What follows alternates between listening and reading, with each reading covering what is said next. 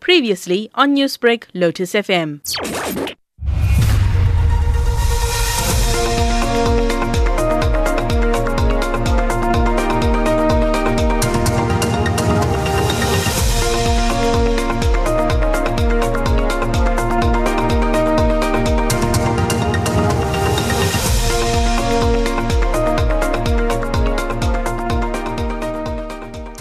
Good day and welcome to Newsbreak Talk. I'm Taliesha Naidoo, standing in for Taresh Harreeparshad today, and we'll be talking about healthcare workers and mental health in South Africa, and that's during the lockdown period. As we know, July is National Mental Health Awareness Month, so today's program is dedicated to you. I'm talking to you sitting at home, confined for 122 days in your thoughts and emotions. I'm talking to you, unsure if you're able to pay the next bill, desperately waiting for the time where things will return to normal. Are you a pensioner sitting at home missing your family and feel extremely neglected? This is your time to pick up the phone and reach out to us on Newsbreak. You can WhatsApp us or voice note us your experience on 071 613 7803, and we are standing on the other side of that line just to engage with you today on the program.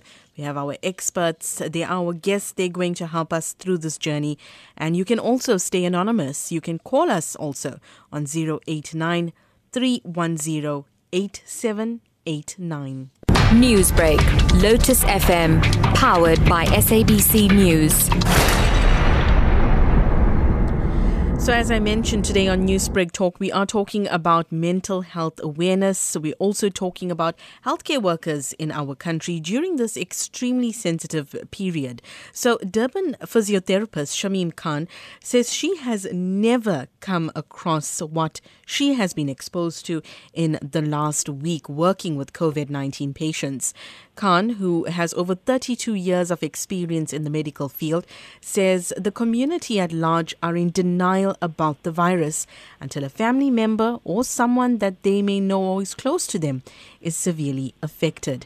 Khan says that the isolated COVID-19 ward at her hospital has seen patients of all ages and walks of life, and she explained that there is a need for people to take lockdown precautions more seriously earlier in the week when we did speak to her. But she is joining us on the line now. A very good day to you and welcome to the program. Hi, Taliesha. Good day to you. Thank you so much for having me on your program. It is only a pleasure, and we do appreciate all the work you are doing as a frontline healthcare worker. Thank you. So I think, the first thing that I would like to get across on the program today is not many people or the average South African just doesn't know what is happening behind the doors, because when we go to hospitals or we go to, certain clinics and we see the closed area, we don't really see how COVID-19 patients are being dealt with. But you have this first-hand experience. So if you could take us through your experience of helping COVID-19 patients. Okay, firstly, working with the COVID-19 patients is a very different experience. It is a very unique environment because, you're wearing PPEs all the time, and it is very impersonal, as the patients cannot really see who is treating them. Although I've been a physio for many years and have treated many different conditions, the problems we see in COVID patients is so different. And, we as physiotherapists are part of the multidisciplinary team treating these patients to improve their health-related quality of life. The most common presentation of these patients is shortness of breath and it's extreme fatigue. They usually get admitted to hospital when they can't maintain their oxygen levels. They get so tired that a simple exercise like just lifting the arms above the head causes them extreme fatigue. So you have to be very patient with these patients and only do what they can tolerate and giving them rest periods in between to recover before they can do more breathing exercises and limb exercises. So as they gradually improve their exercise tolerance, we try and do a little bit more with them. But we also, as physios, we have to be very vigilant of their blood oxygen levels. You don't want to be treating them if their oxygen levels are falling. So we monitor their oxygen levels by a probe attached to the finger. We also monitor their heart rate and their respiratory rate. You don't have a generic formula for the patients. Each patient presents differently. It also depends on their comorbidities. If the patient is diabetic, hypertensive, has cardiac problems, is overweight or obese, it makes the treatment a little bit more challenging for these patients. And, with the low oxygen levels, they also have confusion. The milder cases in the ward require oxygen support and exercises to improve strength and stamina. Some of them are very lucky they go home after a week or maybe 2. And the more serious cases are in the ICU. The major problem in the patients in ICU is extremely low oxygen levels that cannot be supported in the ward. And in the ICU, your oxygen support can range from a higher rate of oxygen using just a simple oxygen mask, or I'm sure you guys all heard about high flow nasal oxygen.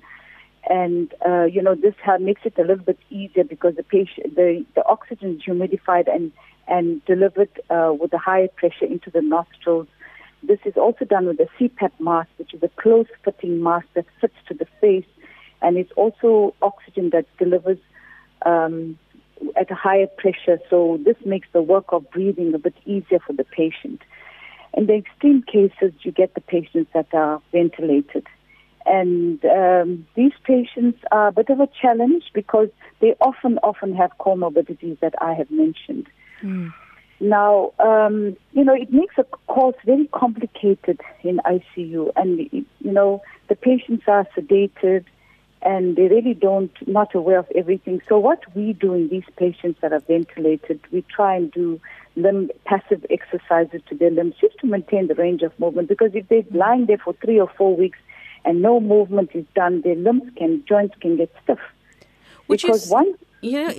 I'm saying which is so important because the general misconception that's made is that, a COVID patient goes into their isolated ward and they're being treated by a group of doctors that's just treating or monitoring their heart rate or their, their oxygen levels. And it's not often understood that we need physiotherapists to also see to COVID patients because they don't have enough maybe energy to move their body. And you're painting such a great picture for us to understand the severity of the case of a COVID-19 patient.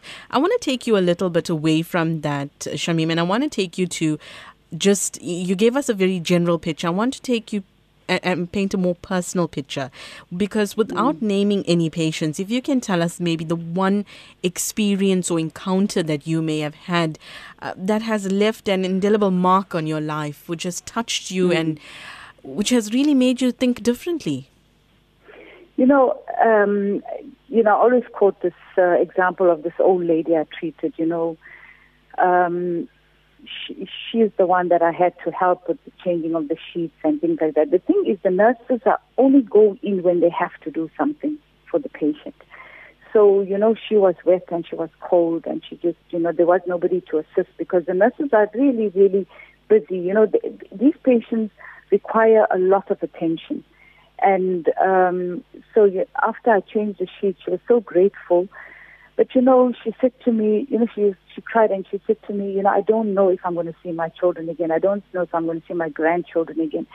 Although she was 78 years old, she was so willing to exercise and do her breathing exercise. Although she was tired, I had to tell her, I think you need a break now. But it's so sad because really I don't even know if she's going to go out and she's going to get to see her family again. So for me, that was really, really touching. You battle, sorry? No, continue, please. No, I just said you battle to keep your composure with these patients. And I can understand how difficult it is. It's a very, it's a unique case that many healthcare practitioners are dealing with. It's not something you have seen before. And speaking about, the patient that you have just spoken about, a message coming through on WhatsApp, Yasmin Roy of Newcastle, saying, we are really missing our grandchildren and children so much, as we being pensioners only visit them once a year, as they are in Durban and Pretoria. But this year it has brought us down because we're missing them like crazy. And it speaks to, what the elderly is facing at this moment, because that family connection is something that, they hold dear to them. But, from your profession, if you can tell us what help us understand the mental space of the patients that you encounter. Sure, that's a big one. I tell you what, these patients are very afraid, right? They read a lot in the media, social media, family talk about this one and that one that had the illness and what happened to them, and, eventually. Nobody knows. When a patient comes in, we don't even know what's going to happen with that patient. Is that patient going to get better or the patient's going to get worse? The patient's condition, changes so quickly. The thing is that these patients are left at trauma by their family members, or the ambulance fetches them from home, and that's the last time they see their families, because visiting is not allowed in the hospitals. And the huge uncertainty surrounding whether they're going to see their families again is the most difficult situation with these patients. And also, as I said, we don't know if they're going to get better or not. The feeling of breathlessness is very, very scary for the patients. And the greatest fear is going to ICU and being ventilated. And furthermore, in the wards, they're very isolated from other patients. As I mentioned earlier, the nurses, there's minimal interaction with the nurses, that they only come in to do observations, give medication, tend to the patient's needs, or if the patient calls. So it's a very lonely existence, and they're left alone with their thoughts a lot. I think the cell phone and the video calls help them a bit to keep in touch with the family. But, despite that, the lack of human touch is a huge problem with these patients. Mm-hmm. Would you say then that interaction, the video calls, is the kind of support that COVID-19 patients need?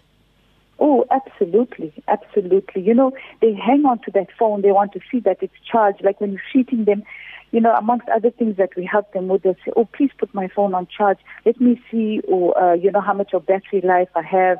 Because if you go away and they need it to get charged, there might not be somebody for the next half hour to come. They don't want to miss that call. It's just like they wait, under normal circumstances. Visiting hours is very important for the patients. They wait for that hour when the family comes to visit them. And so it is with the phones. To be able to see the family and the family to see them, that they're improving. It's also a support for the family, because they have no clue. They just phone and the nurse will say, okay, they're stable. But, being stable doesn't mean anything to the family. They need to see that their family member is stable. And I think the video call makes a huge difference. You mentioned that COVID-19 patients, they have this generalized fear of going to the ICU or being ventilated. Would you say that fear stems from what they read on the news, that going into ICU and then being ventilated is one of the last stages of the COVID-19 infection? It shows the severity of your case. Yes, definitely, absolutely. Because then it shows your dependence on external support to oxygenate your blood. So, as I mentioned, if you have the comorbidities, your chances are lower of coming out of ICU on the ventilator. Now, we have had a few success stories, but, it just makes it more of a risk if you have those problems. A message that I want to go to on our WhatsApp line, because we're receiving so many that's coming through from South Africans. They love hearing an experience knowing and relating to somebody who has seen this firsthand. Mavis says, I agree with the statement made by Shamim. Until you have someone near infected by this virus, you will stop stigmatizing. And she says, and take it seriously. And she's talking from experience because I am currently taking care of a family member. It's painstaking and heartbreaking. So people, please take this virus seriously. So it's here and now, and we need to deal with it together. Also wear a mask and take care all the time. Just talking about, the experience of taking care of somebody who is a COVID-19 patient. We've spoke about what the COVID-19 patient themselves go through. But what about the person taking care of them? What's the impact on them? Because you take care of them. What has been that impact on you? Sure. Look, emotionally, it takes its toll on us as physios. The most frustrating thing is when you see an improvement in the patient and the patient goes to the ward, then a few days later, the patient is brought back to ICU as the condition has deteriorated. In some cases, the patient just doesn't get better, And, the patients hang on to every little bit of hope, and they see us and they look at us and say, I hope you can help me, and in your heart you don't know. You really don't know what lies around the corner. Let me go a little more. I want to stop you there, Shamim. I want to go a little more, and I don't want to be a psychologist, but I just want to go a little more into that, because how does that make you feel, knowing that you can't help them? They're asking for that help and you can't. Yeah, it's such a helpless situation. Like we had this one patient, the sister said to me, please come. He was ventilated and said, please come and help me. And I looked at his oxygen levels and I said, what, I really don't think I should be treating this patient. But we tried and, we just weren't able to. And she just put her head on her hands and I said, oh God, I just wish I could do more for this patient. And that is how you feel. You feel so helpless because you have all the skills. And, you can use these skills to treat the patients, but not all of them respond to your treatment. And also because the COVID, the illness is so different from what we've seen before, the traditional methods we use don't always work.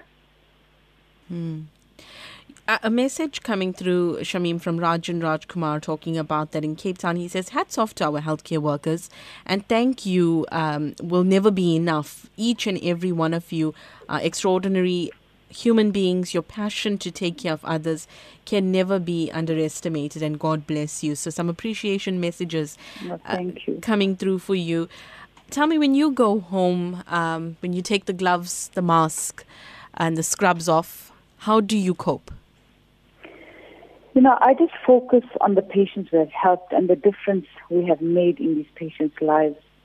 At the end of the day, when you go home, your family's safe, you count your blessings, and you are just grateful for God for all that you have, And I think that's the way you cope, because, if you're going to focus on what didn't work out right for you that day, you're going to be in a perpetual state of depression, because there's a lot that doesn't work out. And, after a 7-day stint of working in the COVID ICU, you are just emotionally exhausted on the 7th day. And I can imagine, you it's not just experience with one patient, it's so many. You tend to take that burden on to your shoulders, trying your best. A message coming through, a voice note from Mr. A and Governor, and I just want to play this for you so you can even listen to it as well. Mm-hmm. Okay, I'm trying just to retrieve this. And if Rachel... Okay. Good afternoon and news update. Healthcare workers are working in extremely difficult conditions. They are putting their lives in danger. Many of them have been exposed to COVID-19 and have lost their lives. We must applaud these brave and dedicated workers. In appreciation, they should be paid a danger allowance during the COVID-19 epidemic. Thank you. So that's just a message coming through from Mr. A and Governor. If we leave maybe the danger allowance aside for now, how does the support coming through from South Africans and your family help you through this time? Well, my family is very understanding, and, they just know if I'm tired when I come home I'm just left to my own devices. But, you just have to put on a brave face and, you have to separate your work life from your family life. But, even fellow South Africans, there's a lot of messages of support. People are appreciating what the healthcare workers are doing. Let's face it, we are frontline workers, but we do this every day. So we don't see ourselves as being special, at this pandemic. And the thing is, what's nice to see is how physiotherapists in hospitals are working together, forming teams. We are all independent practitioners. But in this pandemic, people are coming together, working together, supporting each other, and giving off their time to help these patients. So, that is something good that's come out of this. It's definitely brought you all together. Definitely.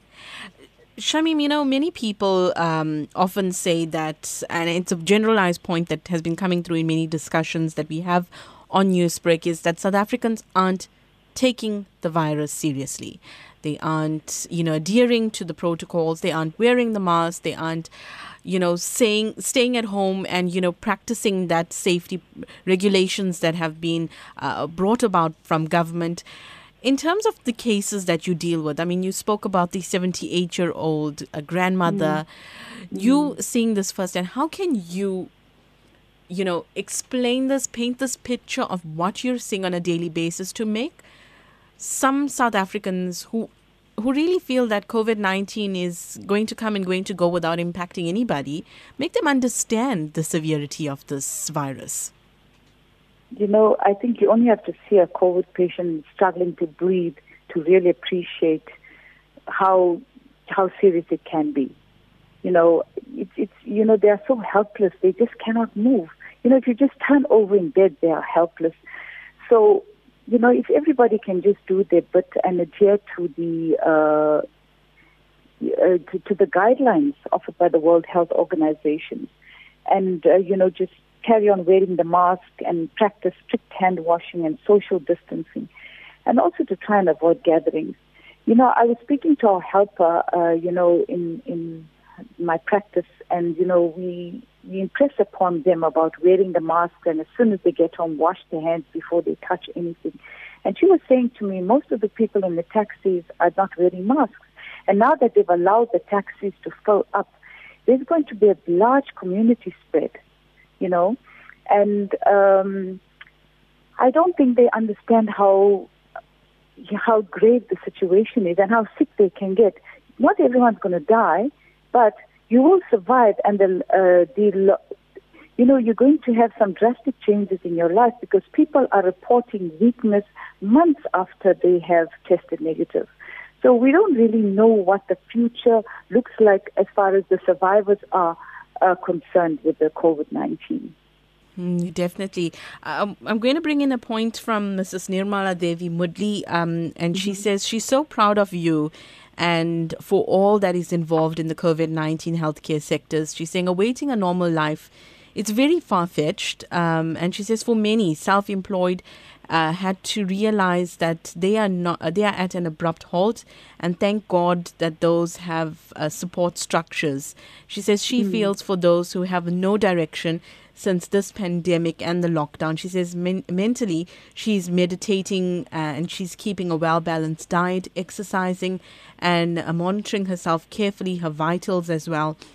And so that she does not, undergo any undue stress that COVID-19 has brought upon us. And she says kept in touch with her family and friends who have COVID-19 as well and found how much in distress they've become. So she says that interaction is a blessing through modern technology.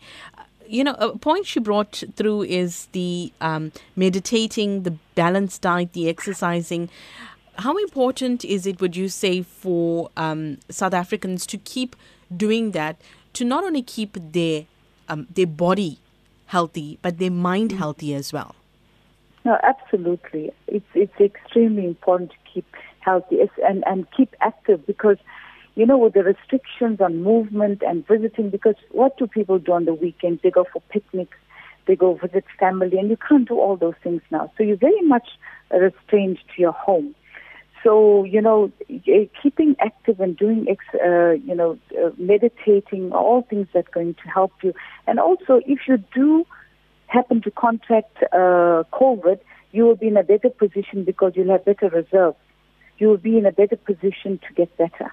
You find people that are in poor general condition and they don't have much reserves are the ones that really struggle to get better. That goes for any illness. If you generally keep healthy, you have a better chance.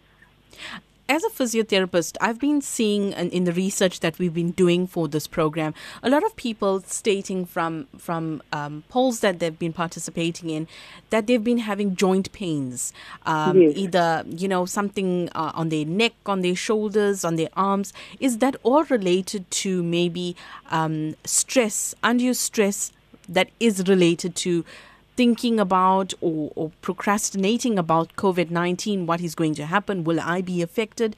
Does that, as a physiotherapist, is that one of the causes? Are you talking about non-COVID patients? Non-COVID patients. Okay. We are seeing a lot of that in our practice because lifestyles have changed. A lot of people are working from home. Now, working from home is presenting with a whole subset of new problems. First of all, the workstation is quite different. At home. People are having long Zoom meetings for hours on end and sitting in prolonged abnormal postures. So that puts abnormal stresses on the joint and the muscles, so they're not watching their posture. And also because they sit in for long periods, they're not doing anything active. Certainly the stress factor contributes to the neck and back, the headaches and the neck pain and the backache. So I would recommend patients try and do something active, even just walking for 10 minutes, like 3 times a day. You must, but you have to improve your increase your heart rate when you're walking too, for it to be effective, because the recommendation is 30 minutes of activity per day at least. I don't know how many people are being able to do that. And just do simple stretches. That might help to alleviate some of the discomfort on the joints and the neck pain. It's such a pleasure to speak to you, Shamim, and we really do take our hats off to you and all healthcare workers who are putting their lives on the line as well. I know, as you said, it's the job. It's not just COVID. It's all the time that you do this. But we really do appreciate you making time to even come today and to explain the seriousness of this virus. So many messages coming through for you, Vasanta as well, saying, true nightingales, we're so grateful and we over appreciate you for the hard work that you're doing, giving off your time, your love, your care to patients so selflessly. It's really remarkable. May you always be protected. May you always be guided. And we do definitely salute you. Thank you. Thank you so much, and we will keep in contact with you again. Thanks for joining us. Okay, thank you so much for having me. Have a good day then. Bye. You as well. That was Shamim Khan. She's a physiotherapist. She's been helping people on the front line, COVID-19 patients, to, deal with what is going on. We do know there has been a shortage at some hospitals, and we have our physiotherapist who's joining, the doctors in helping them to care for these patients. Many messages coming through. Ricky sending us a message today as well, saying Vanakam, and he says thanks for the updates from around the world and for the guests that are on air as well. He'd like to thank healthcare workers. So thank you for that. We'll get to more of your messages. As I said, we do have a doctor, we have a psychiatrist that's going to join us on the line today, Dr. Stoffel Grobler. He's going to be talking to us and talking to some of the messages directly, personally. If you've sent us, if you've been going through an emotional time, if you're facing depression, you're under depression, if there's something that's impacting you, if you're a pensioner and you're feeling lonely, Dr. Grobler will be here to advise you on how to best go forward with this. It's exactly 12:34. This is Newsbreak Talk. I'm Taliesha Naidoo. Avoid touching your face because the mouth, nose and eyes serve as easy entry points for the coronavirus. Stop the spread of COVID-19 with Newsbreak.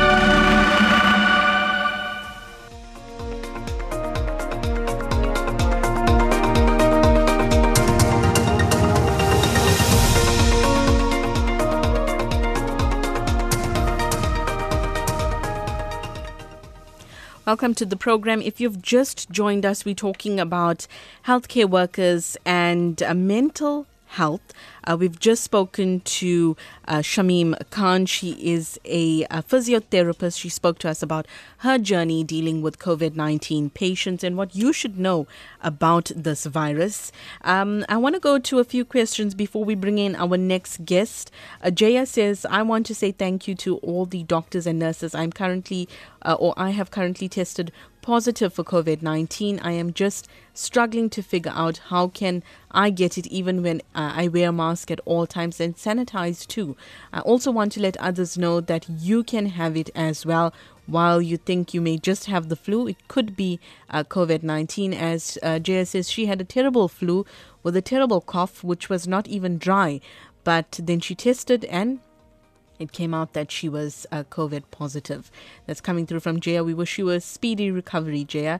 Shani says she's speaking from a senior's point of view. Senior citizens are really missing their friends from the various clubs that they used to attend. And she says they have friends at these clubs that they confide in apart from their children and families. And she says this isolation is really having a terrible impact on them.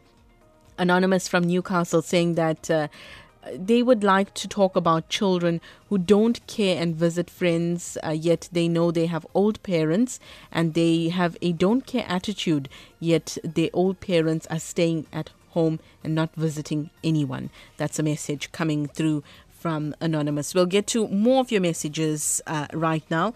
But joining us on the line is Dr. Stoffel Grobler. Very good day to you and welcome to the program. Good morning, and thank you very much for the invitation. I really appreciate it. It's only our pleasure. So I just want to start off by saying we have so many messages. We're going to get to those individual, cases and questions that is coming through. But we'll start from the national point of view, which is the South African Depression and Anxiety Group, that SADAG, has been receiving more and more calls stating that those are from people who are feeling very anxious, very lonely, worried and depressed during the lockdown. Give us your view on this, Doctor. I think absolutely we're going to see this more and more, and SADAG has been doing amazing research on this, and their calls have increased dramatically. People are really in distress at the moment. And I think why this is important for me is not only because people are in distress, it's because this is going to affect their work, which is my special interest. But coming back to the research that Prof. Ina Rothman and her people have been doing in the Workwell Institute, saying that 49% of employees indicated high levels of concern. And I heard you speak about one of the callers that was a female. They said that 35% of people are experiencing high incidence of stress-related physical ill health symptoms, and females, remote workers, and mid and mature career employees show higher risk for experiencing stress-related physical symptoms during this COVID time. You know, there's so many things that we can attribute towards what's causing the stress. As you mentioned, as SADAG has even mentioned, there's various avenues that we can explore. I want to go to a survey that was conducted by SADAG because I just want to bring in the numbers so we can have a view of how it's impacting everyone.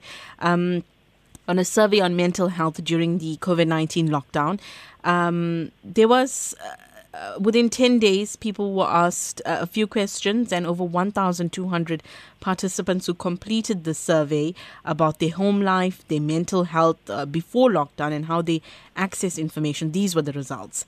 Massively, 92% of the respondents supported the lockdown. 65% of people who completed the survey felt stressed or very stressed during it.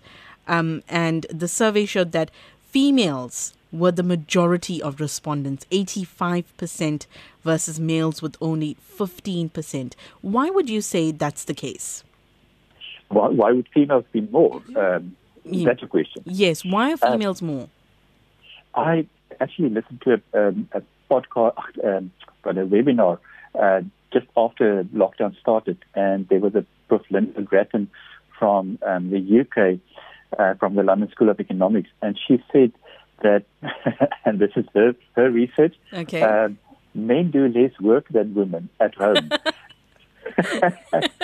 and this is could be true. It could be true. Yeah. So, and there's this new boundaries between work and life, and I think females have been feeling the brunt of it.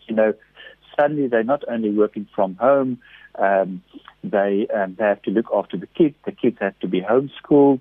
They still have to look after everything else and still perform at work. So I think that's actually the reason. And she was making a case for a change in roles and that males should become more involved in the household. So yes, I think that's one of the reasons. It's a high possibility because from that, 48% of those respondents were between the ages of 26 and 45. It's that, that married, started a life, have children, you're taking care of them. Maybe you have to be working from home, you have to be taking care of the home, and you also have to be homeschooling your child. So it's that added pressure during that age group.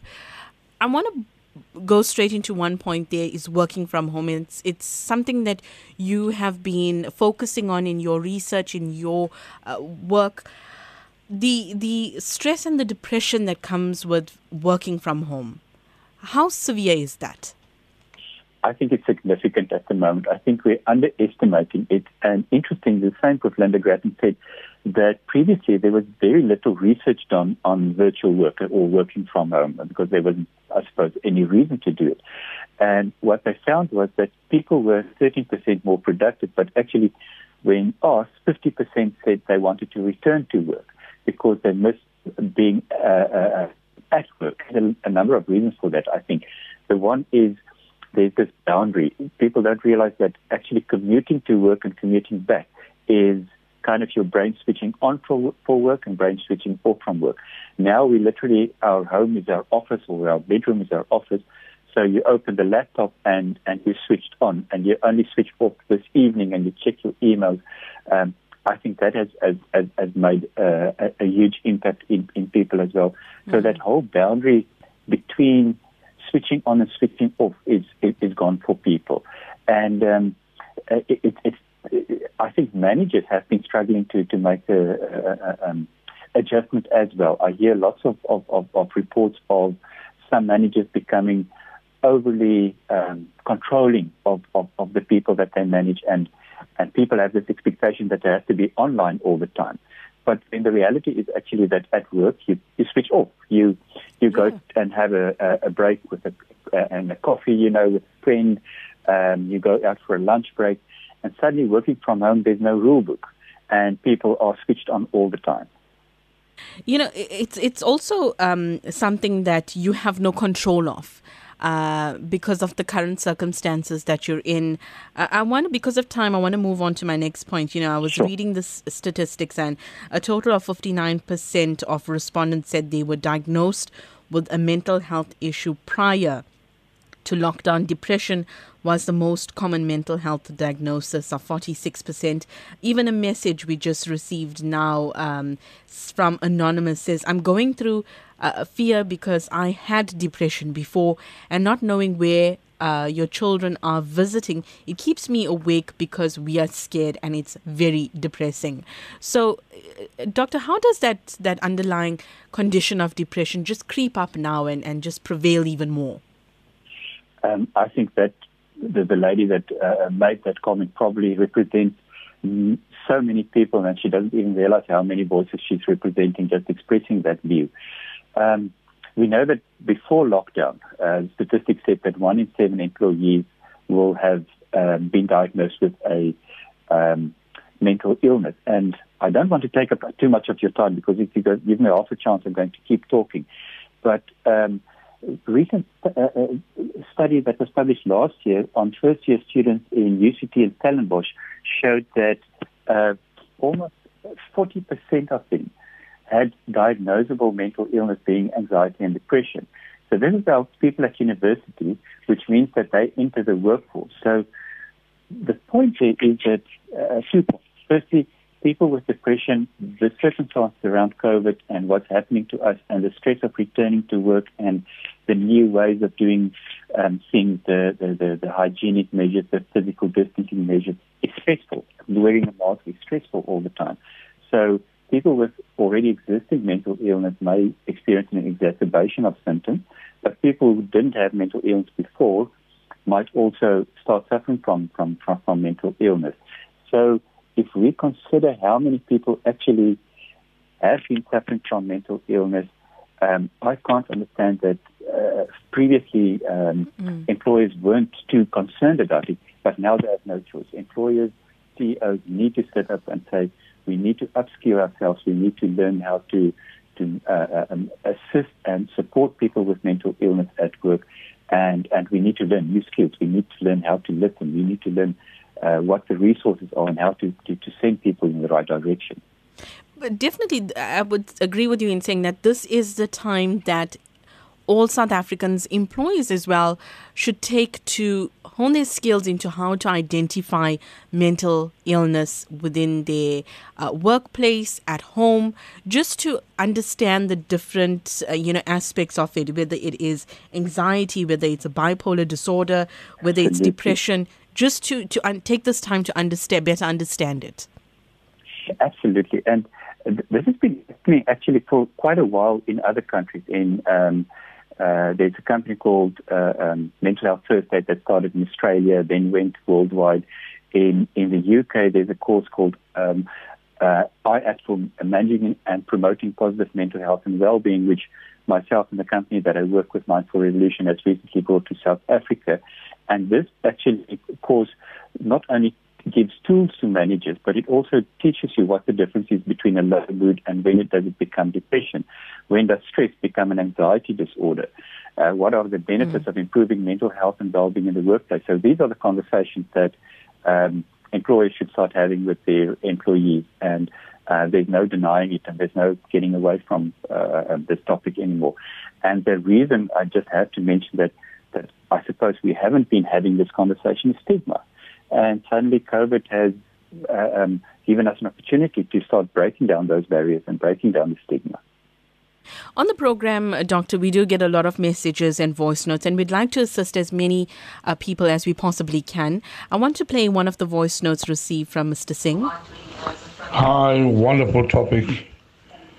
Never ever before have we faced a pandemic, the COVID-19 in our life before. It chooses no color or creed, and it's there in front of our eye.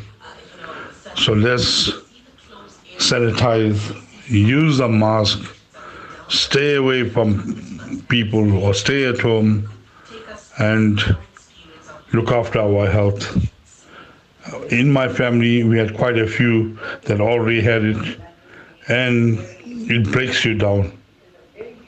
And you also need someone to look after you as well. So guys, let's treat this whole thing seriously. Roy Singh, staying at Kwatuguza. I want to talk about that, Doctor, because firstly we can hear it in the voice. It is definitely breaking people down, even to see your family members or your friends go through this. So, how do we help people? How do people cope with this? I think for family members, we need to reach out to each other. We need to check on each other all the time. I'm very fortunate to come from a very close family, and also fortunate that none of us have actually been affected physically by the virus. But I can just imagine how stressful it must be for people once they have the virus, and have had colleagues and friends being in isolation at the moment and very recently, and just reaching out to them every day. I literally make a point of every day, if I know somebody has COVID, to reach out, send that text message and say, hello, how are you? Is there something I can do for you? Sometimes it's more, we're going to be expected to do more than just give a call or a supportive call. People can't go out, and they can't go and get groceries, and especially the elderly. So we might start asking people, how can I do something practical for you? How can I go and buy you some groceries and put it on the the front door or at the front door? So we really do need to be very kind with each other and very supportive of each other. It speaks volumes because when we have to have, citizens who turn to becoming advocates for a certain, for whether it be mental health or to advocates for safety regarding COVID-19, it speaks volumes about what they're going through for them to say, I need to start speaking out and I need to start educating others. Absolutely. That's exactly why I've seen this opportunity. I've been doing research on stress in the workplace for the past 20 years and trying to establish mental health champions in the workplace. But the conversation needs to take place in families as well. I keep saying to people, we all have mental health, we all have physical health, and in as much as we have mental health, and sometimes we will be physically ill and sometimes we will be mentally ill. In my family, they have the benefit of having a brother who's a psychiatrist, and we talk about mental illness like we talk about physical illness. And I think it's a change in attitude. It's breaking down the stigma, and in as much as family can start having this conversation, so should we be able to have this conversation at work as well. Mm-hmm. Speaking of that, Doctor, as you said, your family, they are lucky enough to have you there. You're a psychiatrist, registered, you're a professional, you can help them. Some families have a trusted family member that they could go to. We hear the normal family meetings you can have and you can discuss this. The elderly used to have, as a listener or a message that we had got had said, they used to have the senior citizens club meetings or friends from there that they could go to. But of concern is that 16% of respondents from that survey, which the number could be much higher from those who didn't partake in the survey, who are living alone. And that loneliness and isolation is a recurring theme from, I think, the hundreds of callers that contacted SADC and their helplines every day. So loneliness has very, very serious impact on health and mental health, would you say? Absolutely. I agree wholeheartedly. And again, a recent survey that came out now in June by Deloitte was looking at generational differences and Gen Zs and millennials, and 49% of them, this was before lockdown, mentioned loneliness as part of their stress.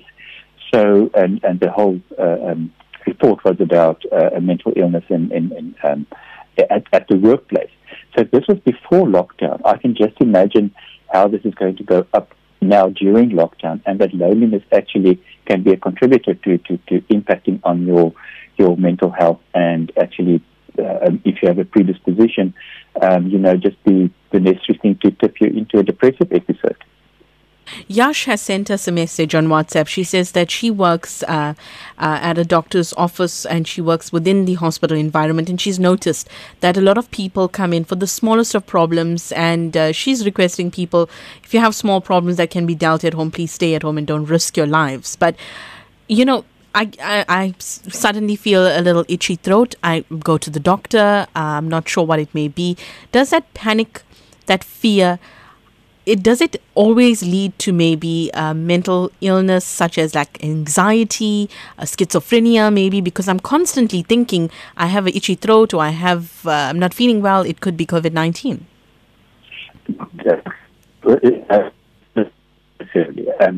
We have a phenomenon that's seen at the moment called well, and especially if frontline workers, and I'm going to count myself in there as well. The moment I have an itchy throat or a sore throat, I immediately worry, is this something more than just a bit of allergies? So we tend to worry a lot, and our anxiety and arousal levels are higher. But this does not mean that everybody's going to start suffering from depression and anxiety. Usually there's a multitude of factors that would lead to a diagnosable mental illness, and schizophrenia is that's a very serious mental illness, and very few people are afflicted by schizophrenia.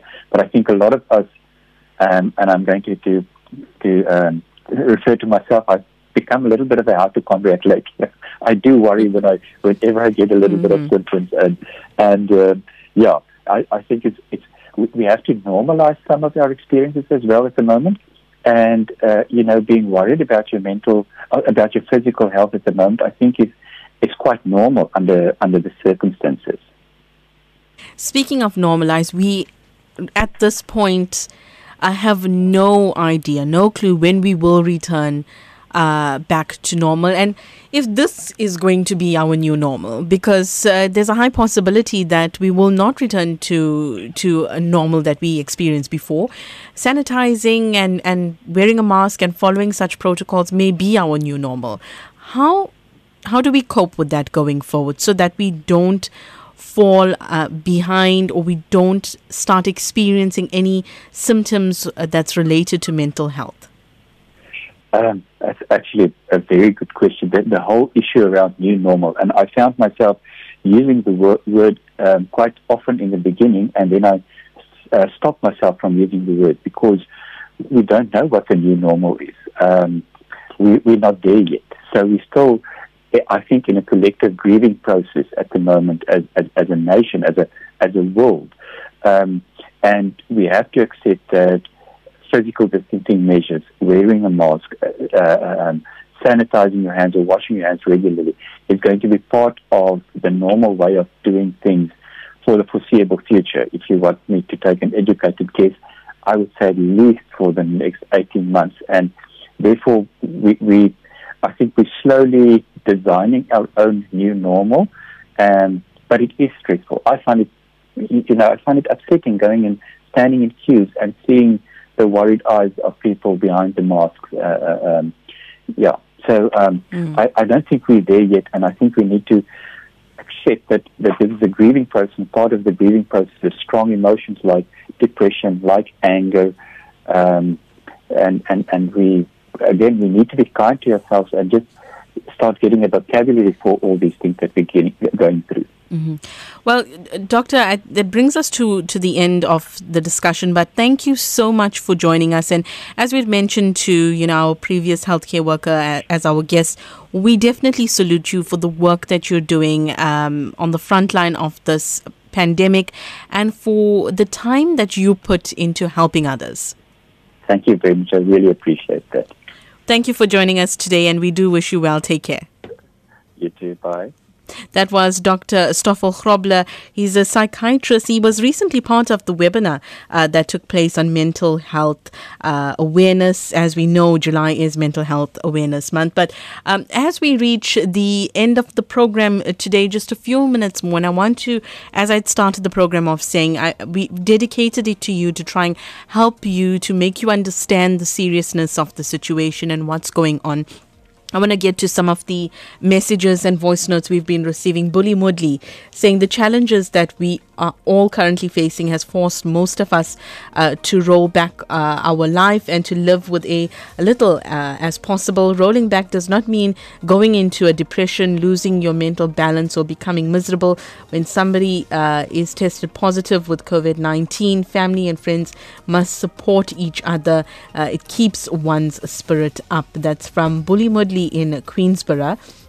Messages also coming through saluting our healthcare workers from Shani, from Visanta, Ricky, Captain Seelan, also sending us a message supporting healthcare workers. Rihanna Jangi sending us a message saying everyone in the healthcare sector, she salutes them, and thank you to all those that are doing excellent work to protect all of us. Message, as we mentioned, coming through from Anusha as well, saying that she is feeling sick. She goes to the doctor to be treated, and the doctor said it's just flu, but she still feels so depressed. That's coming through from Anusha. Speaking to what we had just discussed with Dr. Grobler, that we take the smallest things we feel and we insinuate that it could be something else. Daisy saying that to all doctors and social workers as well as the team here at Lotus FM she's saluting everyone and saying well done for the updates that they've been providing. She says, I have a brother who is 74 and he never left his home from the time lockdown had started, and he followed all protocols, but he was tested positive.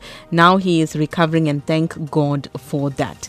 And finally, a message we've received all the way from New Zealand, and it comes from Kriba Mudley in Auckland, New Zealand, who says, while we are in relative safety here in New Zealand regarding the virus, our thoughts and prayers are with our family and friends in South Africa. We appeal to all to take the virus seriously. Our thanks and appreciation to all the frontline workers, and the general view that's coming across today on the program. And thank you to our team that has put this program together, our executive producer Salma Patel, producer Taresh Harreeparshad and Rachel Vadi. I am Taliesha Naidoo. Have a safe and blessed afternoon, and thank you for joining us on the program today. It's now to news with Hafsa Mkhize. Newsbreak, Lotus FM, powered by SABC News.